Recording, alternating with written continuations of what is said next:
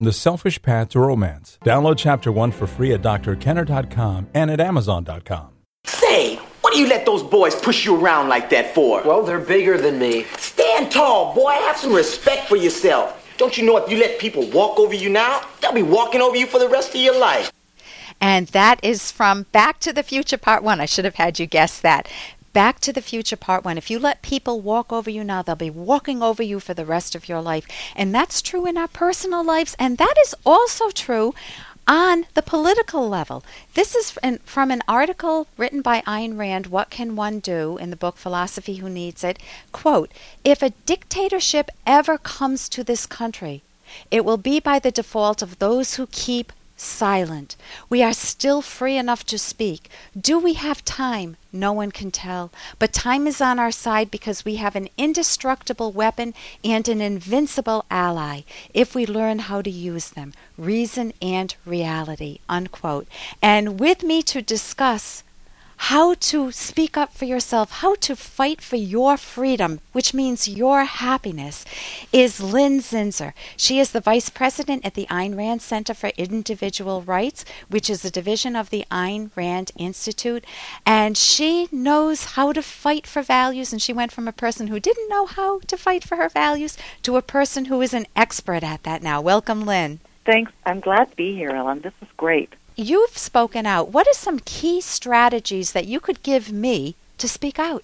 I want to speak out more. I don't want to remain silent and see whether it's within my own family or at work or in the culture at large, in the political scene. I don't want to be a silent person, but it's not easy.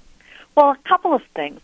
One is that a lot of people feel intimidated because they don't know a subject really well. And I think it's important that you do know what it is you're talking about. That gives you a confidence to be able to speak up. But you don't necessarily have to know all of the economic arguments or all of the political arguments. What is much more effective is to be able to articulate the moral argument, is to be able to say, this is wrong, and here is why this is wrong, or this is the way we should go. We should advocate for freedom, and here's why freedom is important. That is far more effective. A lot of people, we hear people say all of the time, well, I understand that capitalism may be the best economic system, but it's not moral. Right. So if I were to play devil's advocate here, I don't believe this point of view, but if I were playing the part here, if I say, listen, capitalism is not a friendly system. You need to be your brother's keeper. You need to take care of the people who can't take care of themselves, and you want to be a benevolent person. How would you get to the moral argument there? I would say capitalism is the only moral system. Capitalism is the system that allows people to act in pursuit of their happiness. It is the system that... But it's not benevolent. It's everybody take advantage of everyone else. That is not what capitalism is. Capitalism is the system that allows people to act for their rational values. So it basically, with capitalism, people see it as an I win, you lose. You know, I'm Ellen, I win, you lose, Lynn. And that's exactly wrong. It's that type of misinformation that's perpetrated through even my university, Brown University, the one I went to, that is killing freedom. And instead, capitalism is really a win-win situation. I give you a nice massage, Lynn, you give me a nice massage. We trade, it's an equal trade, we both walk away happy. And the people who want a massage and don't want to pay for it, yeah, they suffer under capitalism. And the people who can't do for themselves, can't get the massages, well, capitalists tend to be very benevolent people, and they might be generous at a time. They don't have to be, but give a back rub. Right. So it's... Go ahead. Exactly. And if I don't know how to give you a massage, I can pay you. Pay for the to massage. Get a massage. Right. Yes. So it's a win-win system, and if you don't get to the moral issue, then you're bound to be able to say, well, I know capitalism has its drawbacks. The drawbacks are basically misinformation that people have been given. And if people want more information on this, they can read Ayn Rand's book, Capitalism, the Unknown Ideal.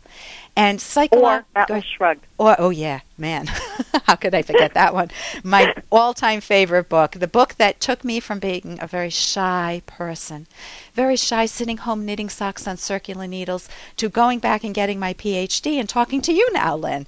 So that is an amazing book for anybody who wants a happier life. So can you give us a few pointers on how to engage in effective intellectual activism for anyone that wants to do that? Yes, I think one of the things is to learn. Hey, I got to interrupt this because we've got to pay some bills. 30 seconds, that's it. A very quick ad, and then Ellen will be back. Romance. Ugh, I wish guys knew more about what we want from a relationship.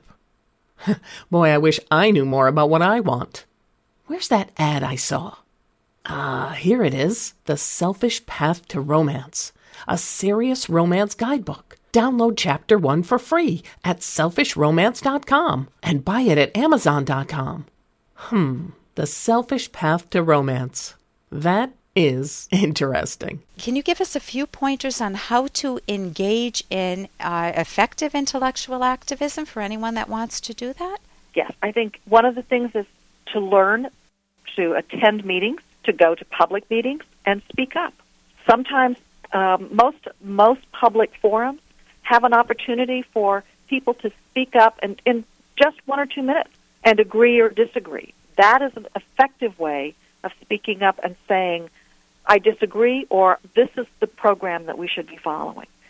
I think you can also attend Toastmasters or writing workshops if you want to learn how to write letters to the editor.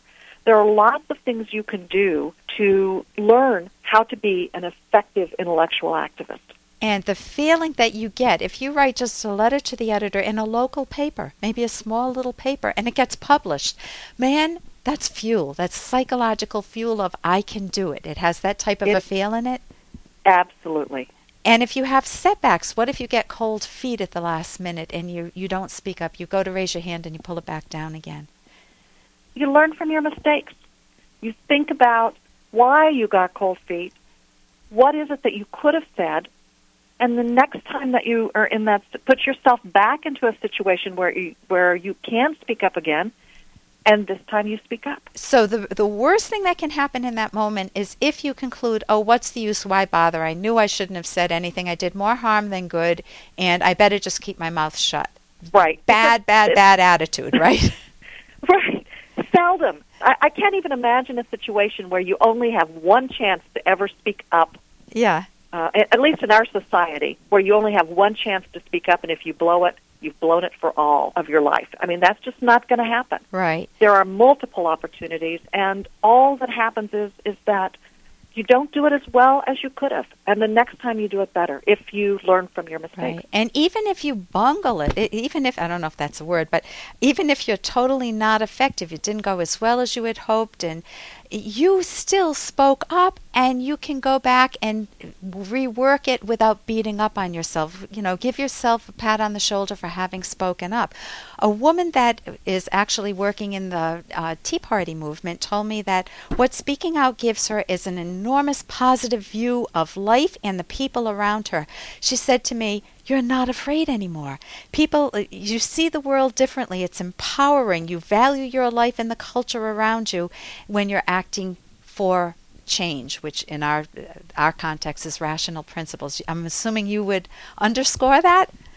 Absolutely. In fact, that's one of the things that is amazing to me is that you do have this much more benevolent attitude towards other people. And you're less... Even people that you oppose. Yeah, and you're less afraid. This is Lynn Zinsser. She is the Vice President of the Ayn Rand Center for Individual Rights, which is a division of the Ayn Rand Institute. And you can get information on Ayn Rand and her books at AynRand.com or AynRand.org. I'm Dr. Ellen Kenner. Thanks for joining us, Lynn. Thank you. For more Dr. Kenner podcast, go to drkenner.com and please listen to this ad. Here's an excerpt from The Selfish Path to Romance, the Serious Romance Guidebook by clinical psychologist Dr. Ellen Kenner. A mood is an enduring emotional state. A chronically sullen, anxious, or hostile partner is unromantic, not very lovable. Sometimes moods may be partly or wholly out of your control. For instance, those caused by hormones, a thyroid problem, or by an adverse medication reaction. Most bad moods, however, are caused by your subconscious ideas. You can introspect to understand and regulate them. Your bad moods may sometimes be the cause of your partner's bad mood. For example, you may hate your job and come home to your partner in a cranky, sarcastic mood every night, which puts your partner in an equally negative mood. Once you clarify the cause of your mood and explain it to your partner, you can come up with a better strategy to deal with the work problem. You can download Chapter 1 for free by going to drkenner.com, and you can buy the book at amazon.com.